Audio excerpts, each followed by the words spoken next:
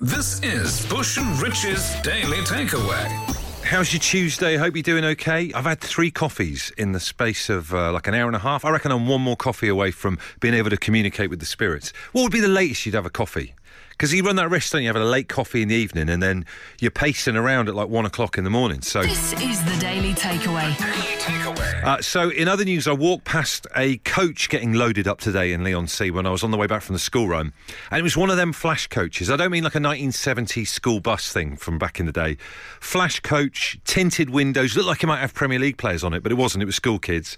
Luggage doors open on the side. The driver stoutly packed into a gilet, ticking stuff off on a clipboard. And I was thinking to myself, wonder where they're going. And you can't beat that excitement of being on a school trip or coach trip. It was fantastic, wasn't it? You could stop at some service stations like something like Taunton Dean, get told off by the science teacher for not being back on time, buy a pasty with some of the money your parents are giving you. And then when you get a bit older, I think coach trips are a brilliant way to see the countryside, you know, up and down the country, different places. Go to the coach stations. They're a bit different, aren't they, with their photo booths that you can get a passport photo in the smell of wee-wee. Or I remember a bunch of us did when I did a year abroad in America for university, American Studies, Swansea University, got the tattoo. We did a Greyhound trip, which is what their buses are called over there, from Boston to Key West, which took 3 days either way. It was ridiculous. And we took in every scary bus station on the eastern coast of the United States.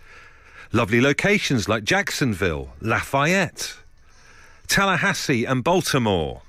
Terrified the entire time. But I want to celebrate the coach trip in the first hour of the show tonight, because I'm kind of enthused by seeing this coach in action today.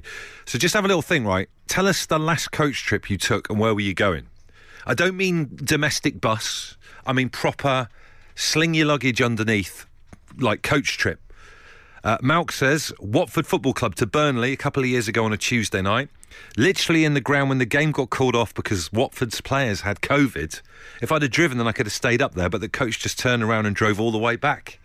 Bittersweet memories, these. Bittersweet memories. If you were lucky enough to have a proper coach to take you on like school football matches, if you were playing some other teams in a different part of the county, turn up in one of them, you felt like Feyenoord when you were turning up at their place.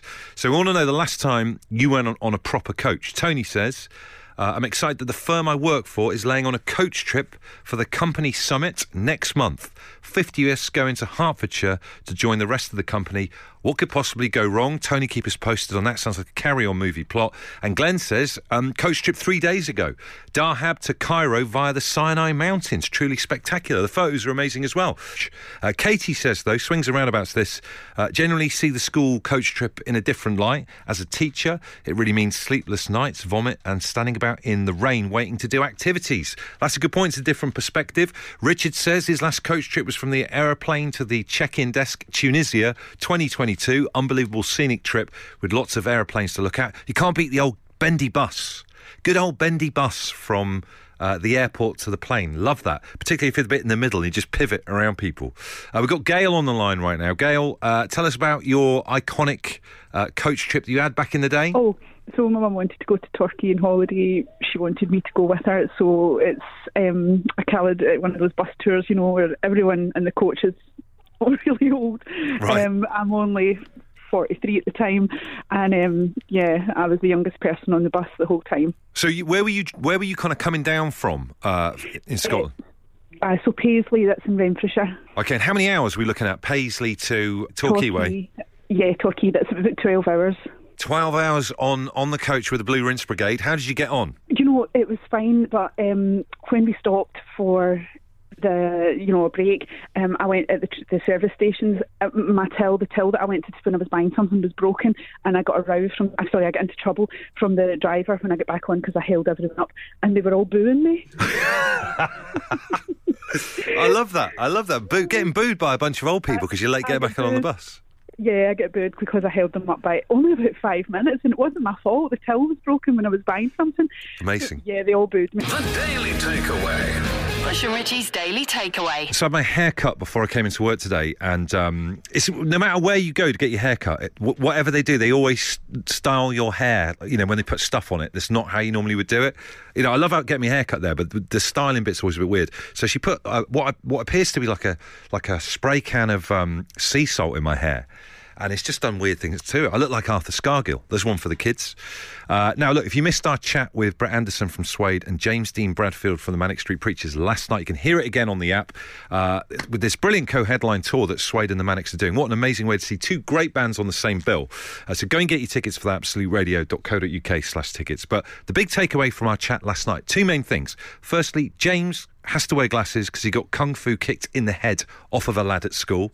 And Brett takes his son day camping, where they sit in a field during the daytime because he hates sleeping outdoors. That and more in that chat right now. Get it? The Daily Takeaway. Bush and Richie's Daily Takeaway. What do you call knocking on someone's door, then running off? It's a childhood pastime, but it's got loads of different names, it seems. This text says, in my town in Penrith, Cumbria, in the Lake District, we call it knock and nash. Nash being Cumbrian for moving fast. Hannah from Cambridge says, growing up in Luton, we called it knock down ginger, but my husband from Peterborough calls it knock up ginger. Always have an argument about it, about who's right. Let's try and get some more clarity then. We've got Harry on the line on what sounds like the school run. Harry, how old are you? I am 18. You're 11. It's trying to be 18. So you actually 11, Harry? You telling me you're 18, you're 11, right? Yeah, I'm 11. Good on. Where are you from? Where are you in the United Kingdom right now, Harry? Oh, I'm in Datchet, You where? Windsor. Okay, phew, that's easier to say. Harry, when you knock on someone's door and then run off, I'm not saying you do that because you sound like a good lad. What's it called where you're from? Ding dong ditching. Ding dong ditching. Yeah. And be honest with me, Harry, have you ever done that before? On camp I have, yeah. On camp? Okay, so like there's other people who are on camp, so it's whatever goes on camp stays on camp, doesn't it, Harry? Yeah. Brilliant. And who are you in the car with right now? My dad. How you doing, Andy? All right? Hey, good to speak to you. Well, listen, good to have you guys on board. In Windsor, it's known as ding dong ditching. In Northern Ireland, it's called Nick Knock. The plot thickens. What I love about this, it shows that, and I don't want to offend Americans here, but I genuinely don't think that in America they've got as many different words for things as we have in this country, like slang and local dialects, etc. So we want to know what is the word for, or the phrase for, running up to someone's door, knocking on it, and then running off again. So many different regional variations. Dawn says in Cambridge they call it knock door bunk. Brian from Glasgow says, as far as door knocking, we call it ring bang scoosh. Up the high-rise flats, tie two doors literally together loosely, then bang both doors and run away again. He sounds like a right little tearaway, that fella. Let's go to the phone to get more of your suggestions here. Andrew's on the line. Andrew, what did you used to call it? It's called tuk-tuki. Whereabouts? In South Africa. It's the Dutch version of it. Right, so... The Afrikaans version. If you Google it, you'll come up with tuk-tuki. It'll explain that to you. Okay, so you grew up in which bit of South Africa? Yeah, in Johannesburg. Okay, cool. So you would play, or you have played tuk-tuki with your friends? Yeah, as a kid, the best way to express it is the Afrikaans version is better expressive than the English version of it. So we called it then tuk-tuki, is knocking on doors and running away. Brilliant. So could you do it in your best South African kind of accent? Hey, guys, why don't we go and play a game of tuk-tuki so we can get it in context? Go. Come on, guys, and why don't we go play a game of tuk-tuki? But in Afrikaans, you'd express it as, kom on, seuns, kom ons gaan speel tuk-tuki.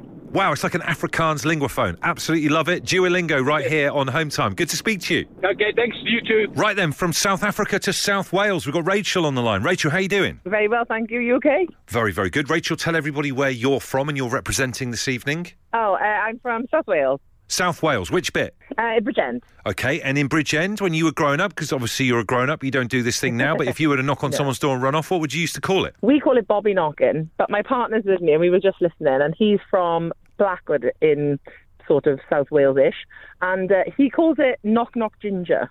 Wow, so even within kind of South Wales area, there are even more regional variations. 20 miles different. 20 miles difference, and it's a totally different name. Whose name do you prefer out of it? Do you prefer Bobby Knocking or Knock Knock Ginger? Well, my friend's Ginger, so I'll probably say Bobby Knocking. Fair enough. Less of a diplomatic issue then. Yeah. More PC. Brilliant. Lovely to speak to you. Take care. Thanks, bye-bye. This is the Daily Takeaway. Daily Takeaway.